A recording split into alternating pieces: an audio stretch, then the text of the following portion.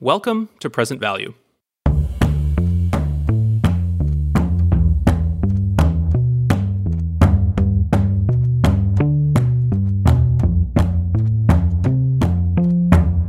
Hi, Present Value listeners. I'm Gadi Arida, president of the Marketing Association at Cornell and fellow producer on the Present Value team.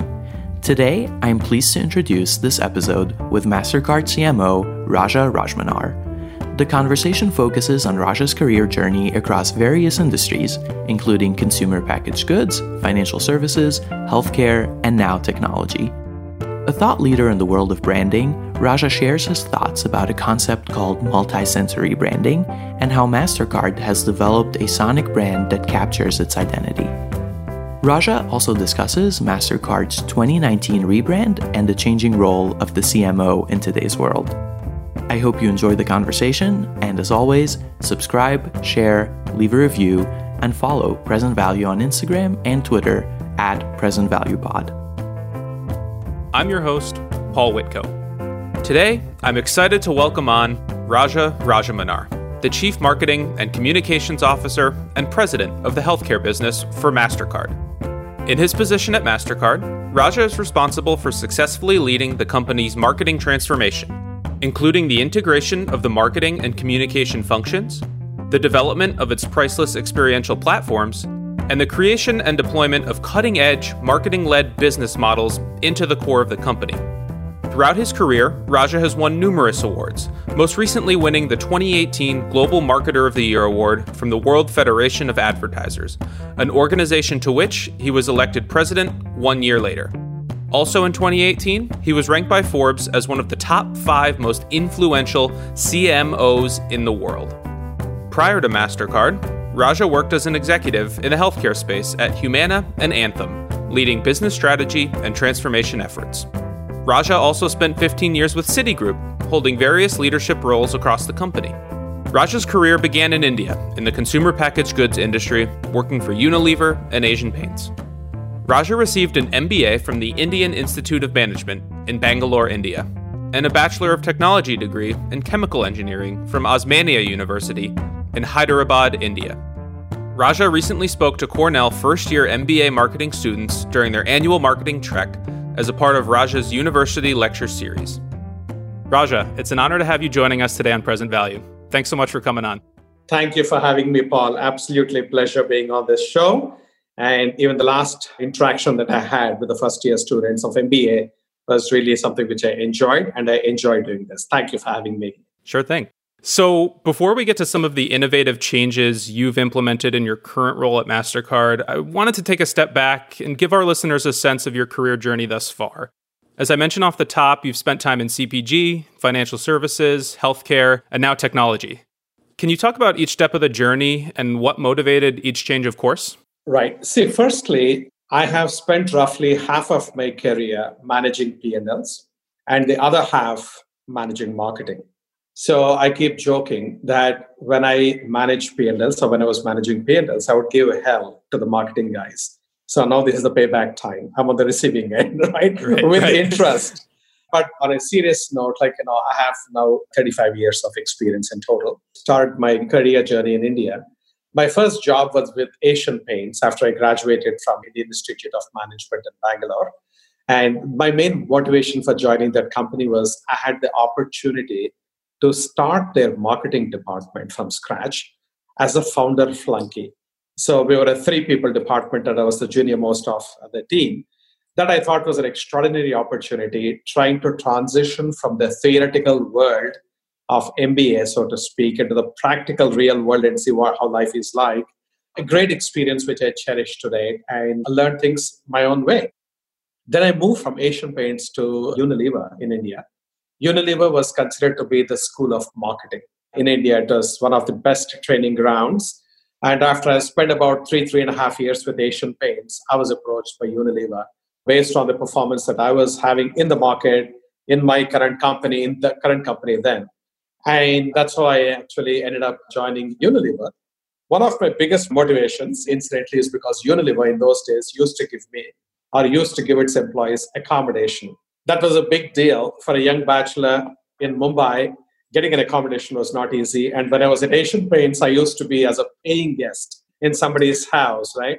So for a change, I was going to get my own apartment. So that was a big motivator, primarily, I must say. I ended up being there for 4 years in sales and roughly the similar amount of time in marketing, managing various categories of products. And then I joined Citibank. Citibank, I joined, new country. It was in United Arab Emirates, based in Dubai. New language, new culture, and a new product category about which I knew nothing. I never had a credit card till then. And I was going there to become the chief marketing officer for the Middle Eastern region for Citibank's credit cards division.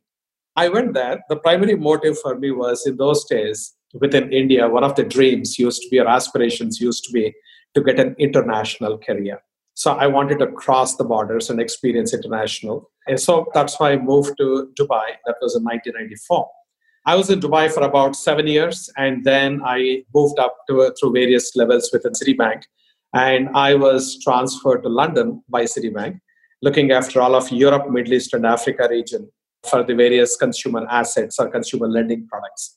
I was there. From there, I moved to New York with Citibank as a global head of business development for the cards, for the payment products. And then I was seconded to Diners Club as its chairman and CEO, then brought back to Citibank as the head of their core credit cards for North America.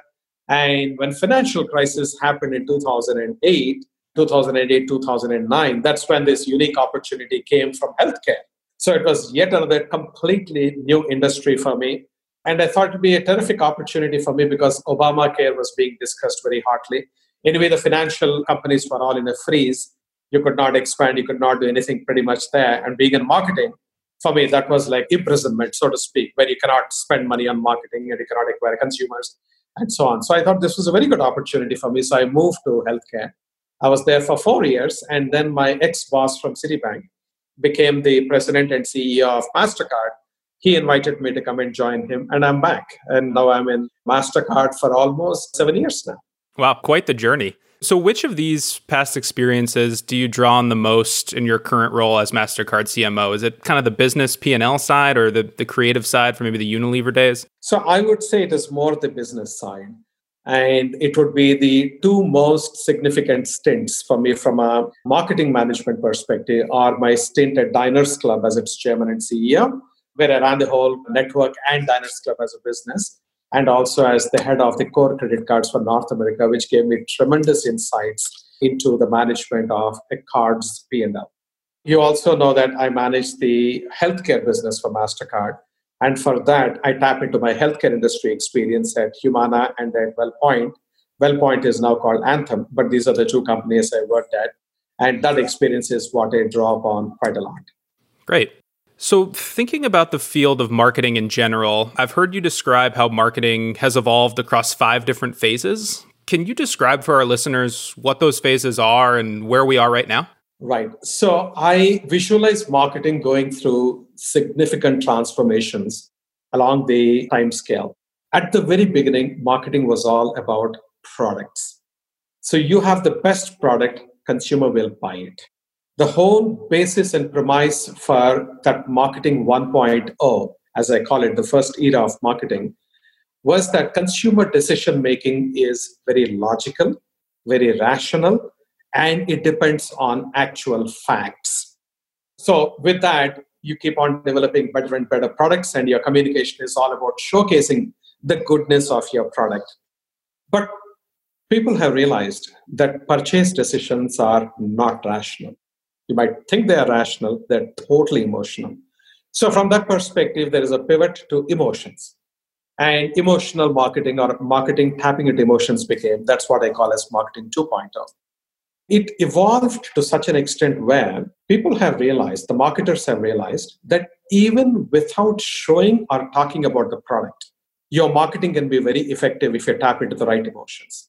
One of the classical examples for that, I would say, is MasterCard. So MasterCard's Priceless campaign does not talk anything about the product. It's actually, in fact, even contrarian. It says it's not things that you can buy with money that matter. It's the things that money cannot buy that matter. And those are the things you should be focused in life. But what's happening in that kind of an approach is you're tapping into a universal human truth.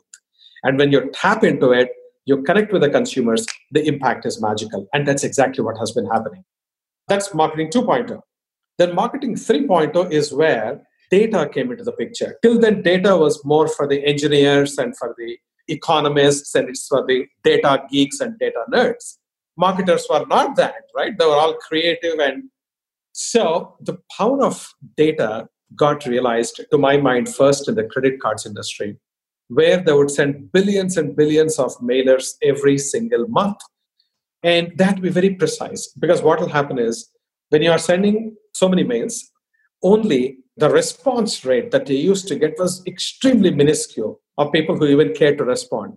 Once they respond, then you had to approve somebody from those responses, which is a subset of that. So there was a humongous amount of wastage. More than 99% of all the mail you sent would get wasted. So their whole focus was optimization, and they have started leveraging the power of data. Now that, I say, is marketing 3.0. And I think probably a company like Amazon has really taken it to the cutting edge with that, where they are doing real-time data analytics and use the outputs of that analysis, not only for the company, but also put it in front of the consumers. So people who bought this also have looked at this. So it's that kind of a thing which promotes and moves the sale along. Marketing 4.0 started, to my mind, with the advent of the likes of Facebook. So there was ubiquity of mobile phones or mobile devices, very well connected internet. The user interface was extremely friendly and intuitive. You don't need to be a technologist to understand how to use those. And the social media platforms were there, which suddenly opened up the world and new dimensions for people. So the way a marketer had to leverage this particular scenario was completely different than it was in the previous generations or previous eras. So, for example, we used to say there is a process for purchase which a consumer goes through. We call it the purchase funnel. Awareness, interest, desire, action, satisfaction. That's all gone. The whole funnel has collapsed in the marketing 4.0 era, which is driven by social media in a significant way and digital approaches. So the entire marketing strategy has to be reimagined and adapted for this kind of an environment. So this is what has been there, I would say, for the last 10 to 12 years. Now I say that we are at the verge of the next era of marketing, which is marketing 5.0. So marketing 5.0 is what we call internally our strategy as one of sense and sensibilities. So sense and sensibilities is basically you don't reach consumers through one or two senses that you normally, but if you can credibly, authentically, if you do it, you can go through all the five senses, the sense of touch, taste, sound, like all the five senses you deploy and then go after the consumers on the one hand. And on the other hand, we also go through not just what is at the surface, but have an extra level or a depth of sensibility, as we call it, which is going a little bit below the obvious, understand what the nuances are, and adapt your strategy to tap into that subconscious, I would not say subconscious, but it is subsurface dynamic that is there. And I can share examples down the line, but the key thing is sense and sensibility. So we call this era of marketing 5.0, and the strategy that MasterCard has adopted is what we call a sense and sensibility.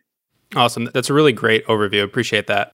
And thinking about marketing 5.0, as you called it, and beyond, you've been outspoken about the need for marketers to appeal beyond consumers' eyes and ears with a concept called multisensory branding. Can you just describe what that multisensory branding is and why you believe in it so strongly? So let's start first with, say, the sense of sight. Today, when you look at consumers, on a daily basis, visually, they are bombarded by more than 5,000 messages every single day. 5,000, which is humanly impossible to really process. So people have learned to tune themselves out. The mind is a very sophisticated, evolving mechanism, number one. Number two, people are so sick and tired of your ads that they have put ad blocks everywhere. So now there are more than 2 billion ad block users around the world. And number three, you have got a scenario where they are willing to pay money, consumers are willing to pay money to stay in ad-free environment because they are so sick and tired of these interruptions that ads do for their otherwise beautiful experience, whether they're watching a movie or a video or whatever. Now, when you have got this kind of a situation prevailing, You have to figure out, is visual the only way to get into consumers' hearts and minds? Or should we actually go through ears? Should we go through their taste, touch, etc., and fragrance?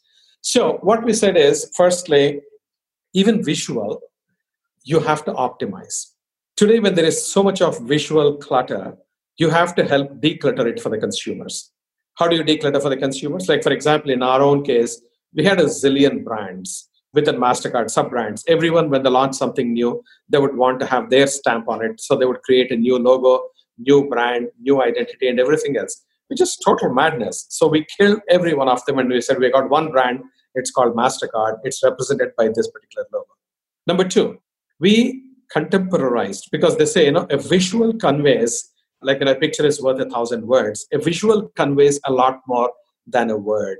So we had to optimize the logo to communicate that it's a contemporary brand. It is a brand with a very broad appeal, aesthetic appeal. It has got no limitation only to the payments or credit cards or debit cards kind of category, but it's much broader than that. So it has to give us permission to play in wider spaces, etc. So we changed the entire design of our logo while retaining everything that worked from the past.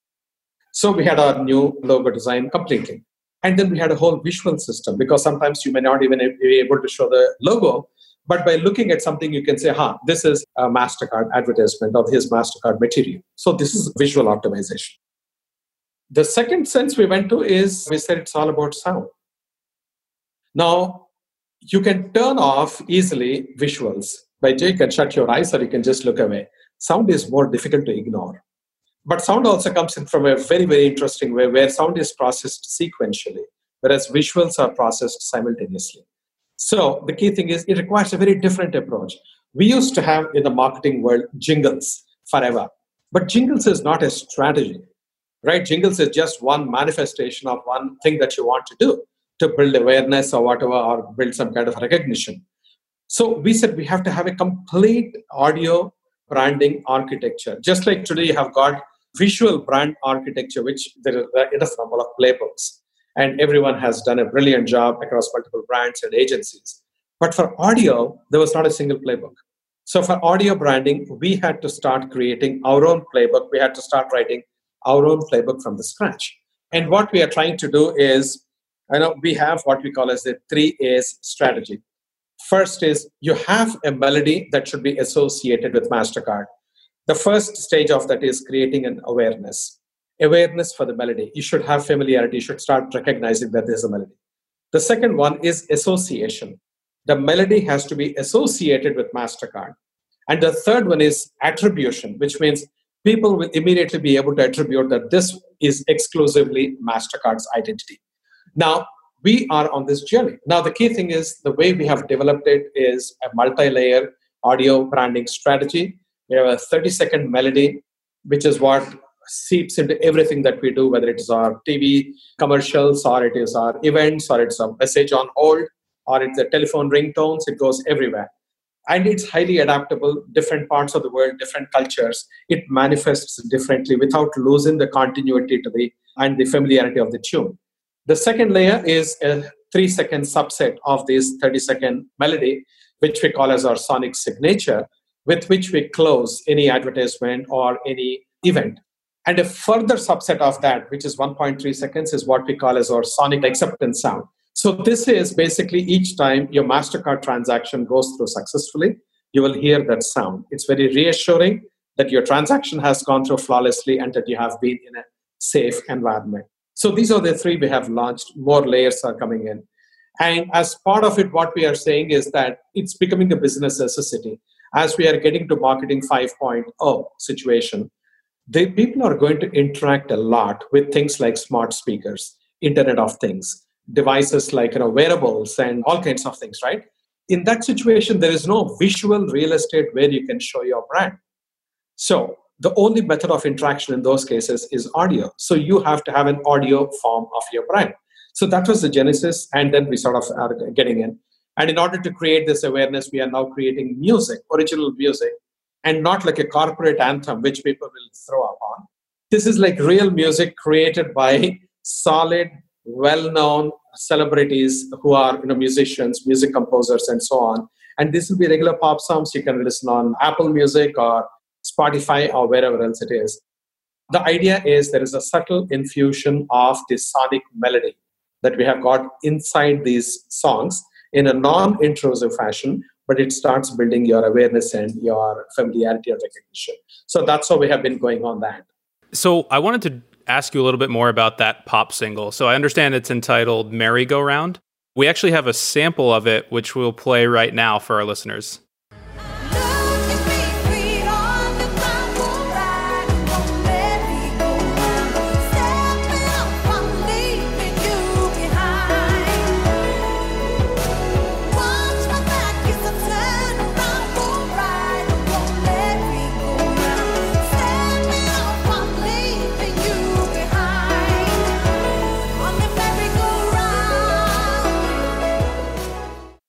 The question I have for you is, with creating that single and the whole sonic branding overall, what was the process in translating the MasterCard brand identity to music? How did you begin? What did you think about when you were making that sonic brand?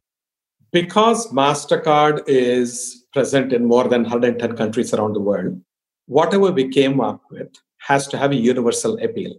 So we had to come up with a melody that was likable, that was pleasant, that was memorable. If it is not memorable, there is no attribution down the line. It has to be very versatile and adaptable to different cultures and different genres and different situations. So we had to find a melody which can transcend into all these kind of spaces, which is not very easy to come by. And probably the most amount of time we took was to try to identify that kind of a melody. And most importantly, that melody also has to be unique. It has to be one of its kind. It should not be close to something else that's already out there. And so we went through that research. I worked with composers, musicologists, music studios, artists, you name them. It was a 2-year exercise. 2 full years we had spent on this. So we would identify, shortlist a few, then test them out, check, and then it fails. Even the one you have selected fails some 3 or 4 criteria. You go back to the drawing board, start with the melody again. So we would have seen more than 2,000 different melodies during that time.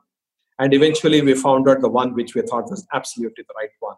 So it was a very long, brutal journey. And once it was done, then the melody was there. From then on, the journey became a little simpler and we started adapting it to different regions. And what we did is we went to a federated model. So with the guidelines, we would ask composers in the Middle East to compose things in their native context, or in Colombia, in South America, to do something in that native context, or in India or China and so on. Right now, we have got more than 120 different versions and renditions of the melody. And now we got into songs too. A full-length album is coming out soon too, right? If I understand, or that's the next step? Exactly. So we have partnered with a person called Nicholas Molinda out of Sweden. He's a fantastic music producer, and he worked with celebrities like Lady Gaga, Mary J. Blige, Miley Cyrus, and so on. So he's a real deal. So we partnered with him, and he's producing this first album for us. It'll have about 11 or 12 songs. We were intending to release that album this summer. But unfortunately, because of COVID and all that, we wanted to be contextually sensitive, and therefore we deferred it to later part of the year. So it'll happen in the 4th quarter of this year. Can't wait to give it a listen. Any plans for a brand smell anytime soon? I think that might round out all 5 senses.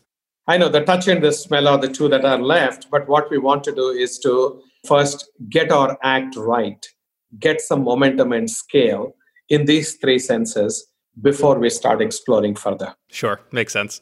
I wanted to transition to talk about MasterCard's recent rebranding. So in January 2019, MasterCard became the latest company to drop its name from the logo and solely rely on the interlocking red and yellow circles.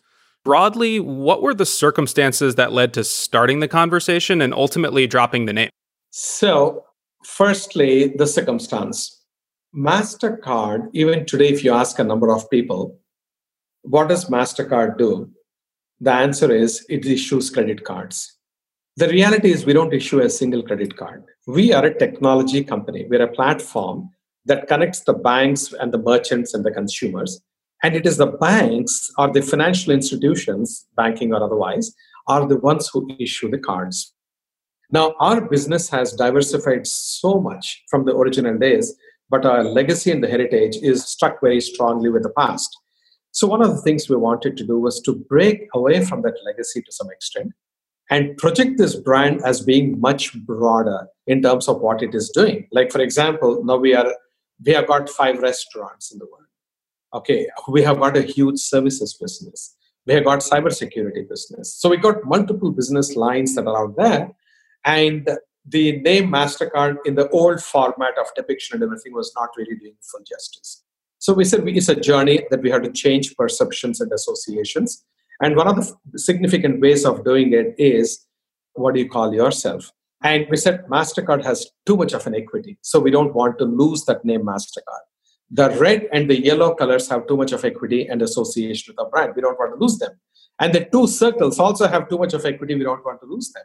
So we had to, within the constraints, have to figure out a new way of coming out with a logo where we could drop the name MasterCard, and yet by looking at the logo, you can say this is MasterCard. We tweaked the red, we tweaked the yellow, we tweaked the dimensions and the distances between the 2 circles, the extent of overlap. We did some very, very minor tweaks that are not easily noticeable, but they have a profound impact. And then we dropped. So why did we drop the name? So we want to keep de-emphasizing the card part of MasterCard. That's one.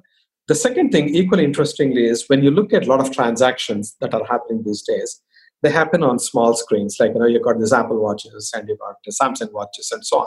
You're getting many more devices with small screens. When the size of the screen becomes very small, the amount of space available for each brand to be depicted is smaller and smaller. In that small size, to read the word MasterCard below that logo, it is just not happening anywhere. So people's recognition that this is MasterCard is through looking at the 2 interlocking circles in red and yellow, not by reading the word MasterCard.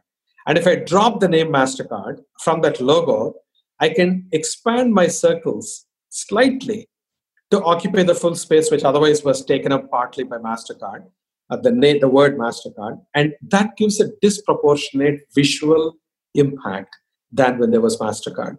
Plus also we fit very easily into different circumstances with our logo. It looks very contemporary, it's very modern, and we had to stay current with the times. So these were the reasons why we dropped the name and with the way we have gone the way we did. And one of the most reassuring factors for us was that more than 84% of people around the world recognize the MasterCard logo even without the word MasterCard. That gave us the confidence to move forward. That's great. And I'm curious, why do you think that this dropping the name from the logo works for MasterCard, but maybe not necessarily for other brands? I think of like a Coca-Cola or an IBM, right? The company name is very kind of ingrained into the logo. Do you have any sense of why that might work for you, but not some other large brands? Yeah. See, we did a lot of research on this, right? If you look at our old brand, the word MasterCard was inside the circles. And at that time, we said, if you drop the name, what's going to happen? So we could not drop the name from inside the circle. So we did it a 2-step process. We brought the name outside the circle as a first step and then dropped this name altogether in the second step, right? Now, some brands like the ones you have mentioned, their logo is just a play on their entire name, the word. In those kind of situations, it becomes very, very difficult, if not impossible, to have an iconic logo.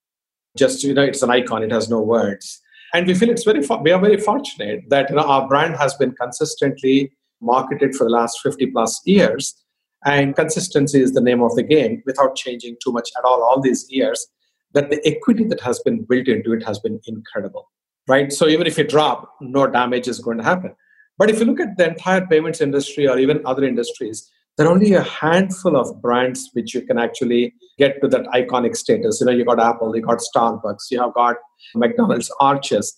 There are very few symbols out there that are recognizable. And interestingly, not many brands have brought in that symbols into their branding architecture. That's, I think, a miss for some of the brand, or for most of the brands, in fact. But in those cases where there wasn't a symbol, it was possible to actually do what we have done. Yeah. And as you noted, it's clearly been successful for you guys, right? 85% of consumers, you said, can recognize without the name of the company itself. But as you were going through this process, what was the biggest fear you had proceeding with dropping the name? Because I'm sure it wasn't just an easy decision. It wasn't. You should visualize the conversation that I get up Monday morning inspired and I go to my CEO's office and say, I got a bright idea this morning. you know what, let's drop our name from our logo. That's not an easy one, right? So I had to prepare quite a lot in terms of logically say that why do I want to do it?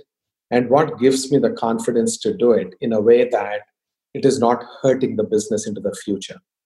And when I looked at all the stats and I poked holes at many, many ways, and eventually I felt, I think we have got legs to stand on, or a platform to stand on very solidly.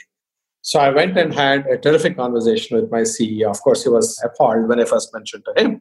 But then when I explained the logic and how the whole thing was, he got around. Then we had to go to the board because this was such an important decision that the board of directors also had to give the blessing. So we went to the board, we got their approval, and then we subsequently moved. So it was a journey, and it was not just a snap decision that we made. And even a project like this, we had worked almost close to 2 years. That's awesome. And how do you measure the effectiveness of the change? Are there any kind of KPIs that you keep an eye on? Or we have a ton of KPIs, internal and external. So let's talk of internal first. So we have got various parameters, like, what it's just about not the awareness itself, it's about the recognition, it's about the attribution of the right qualities and values to the brand. So when you say, is this a brand that is contemporary? Is this the brand that is for the future? Is this the brand that is energetic? Is this the brand that has got human kindness or kindness in general, etc.? So we track on a variety of attributes that we want brand to be strongly scoring on. And it has been moving extremely positively in the right direction. Also, things like relevance. Is this a brand logo that you can see yourself next to a restaurant? Is this a brand that you can see? Basically, we got restaurants, as I said. So when you have the MasterCard logo on a restaurant, how does that sound like? Is it something which you'll throw upon? Or is it something which is, wow, it's cool, it fits, it seems okay, it seems natural. So we had to do those kind of internal metrics on one side. Externally, we have been having, and those I can talk more freely. Like, for example, there is a study which is done by Y&R. We don't commission it. We have nothing to do with it. It's called Brand Asset Valuator. In Brand Asset Valuator, we are growing 3 to 4 times stronger in our brand strength than all of my competitors, in fact. So that's one thing which is very good. Number 2, there are third-party rankings like Brand Z, which is done by Millward Brown. So a few years back, we were at number 87 in the ranks of the top 100 brands. Today, we are at number 12 globally, and we are at number 8 in the United States, which is by far the most competitive market. So we are moving our brand in the right direction from that. Last year, Interbrand, again, we don't deal with Interbrand. It's a different company from Omnicom Group. So Interbrand had actually done a study. They do every Interbrand brand rate rankings. And last year, we were ranked as the fastest growing brand across all categories. Not just in payments or in finance, but across all the categories. So that's again an external validation. So when you get internal scores showing you the right things and external validation happening, then you know you're on the right track and that your strategy is working. Yeah, no, it makes total sense. So I wanted to close with a few questions about the job of a CMO in today's world. You've published numerous articles and spoken frequently about the changing role of the CMO. And we've seen over the last few years that more companies like Taco Bell and Johnson & Johnson are going so far as to eliminate the CMO position, while on the other hand, Coca-Cola just brought back the CMO role in 2019. Why are companies suddenly having a panic moment around CMOs? So, like I told you, when marketing is going from one era to another era, the question is, are marketers, are CMOs able to transition their company strategies successfully through those eras or not? So when you get into the era of social media, the data, the artificial intelligence coming in, and all kinds of technologies being thrown at you, have marketers transitioned to this new world or not? Now, what happens is many of the marketers, by the time they reach the CMO's role, they are past their prime in terms of learning. But after they have reached that stage that the world has completely gone a change, they have to re-educate themselves to make sure that they are contemporary. Because many of the marketers have come through the creative route, they are not very tech savvy. They don't understand data. Now, these are the two wheels that will propel the company into the future, data and technology. And if you're not on top of it, you're not in a good shape. And when your CEO and the CFO, who are under constant pressure to deliver quarterly results, ask you, the CMO, my dear CMO, we are giving you a boatload of money. what exactly have you contributed to the bottom line or the top line of the company? And if you give some fluffy marketing jargon in response, they lose patience, right? And you lose credibility, not just for yourself, but for your whole function. I think that has been one huge problem. Marketers have not contemporized themselves, on the one hand. Number two, they're not comfortable in data technology. And that is one significant reason why you're finding the CFOs and the CEOs are questioning the role. I'm very grateful for a company like Coca-Cola to have brought back, because I think after eliminating that role for a short while, hopefully they have felt the vacuum and realized the value and then brought it back again. But whatever be their reasons, it's all conjecture from outside. I'm really delighted that they brought back. But that's not true for many other companies. And in that kind of situation, marketing is going through, in my mind, a little bit of an existential crisis. And the time is now to really bring back the glory, the gravitas of marketing back. And that is one of the missions that I am on in my role as the president of World Federation of Advertisers, where I'm saying we need to bring the gravitas and the glory of marketing back. And my university lectures, essentially, series is a small part of that effort as well. And along those lines, before we go, part of the reason we're speaking today is in connection with an initiative you recently launched called the CMO Code. Can you tell us a little bit more about the CMO Code and what it entails? CMO Code is basically all about evangelizing marketing and supporting marketers around the world. So what happens is, on the one hand, we are trying to figure out how do we connect with all the marketing community, whether it is students like yourselves or it is the professors, and helping the professors with case studies, having on-the-job shadowing of the professors. The professors, when they graduated out of an industry and moved into academics, the world was very different than it is today. So I think it's our obligation to bring them back, let them shadow and see what's the life of a CMO today like. How is marketing performing today like? So that's one part of it. So we are reaching out to professors. Then we are reaching out to students and trying to inspire them and get them reignited in terms of their interest in marketing. Then we are collaborating as an industry to put best practices together. So, and say, for example, if we have got COVID or any other crisis, how should marketing be done during crisis? So we put out a brochure, and then people can go through that and understand. And so it's like almost like a resource that they have got available to them. What we're trying to do is to surround the marketing people with resources, with a support network, and give them the exposure to the latest and the greatest. And I'm doing it both in my capacity as a CMO of MasterCard, where I'm doing an outreach to my clients and prospects and trying to help whichever way I can to them to make them successful. Because our own business model is, if they are successful, we automatically become successful. Then putting my other hat, which is from the World Federation of Advertisers and also my membership with the ANA, trying to really build something for the entire marketing community, irrespective of whether they are my competitors or not. It's for the love of the craft and for the future of the craft, which I really love it, marketing. So that's what we have been trying to do. And all this, I call it as a CMO code for the future. It's really great. Well, Raja, it was great chatting with you today. Thanks so much for joining us on Present Value. Thank you very much, Paul. Great talking to you too. And good luck and stay safe.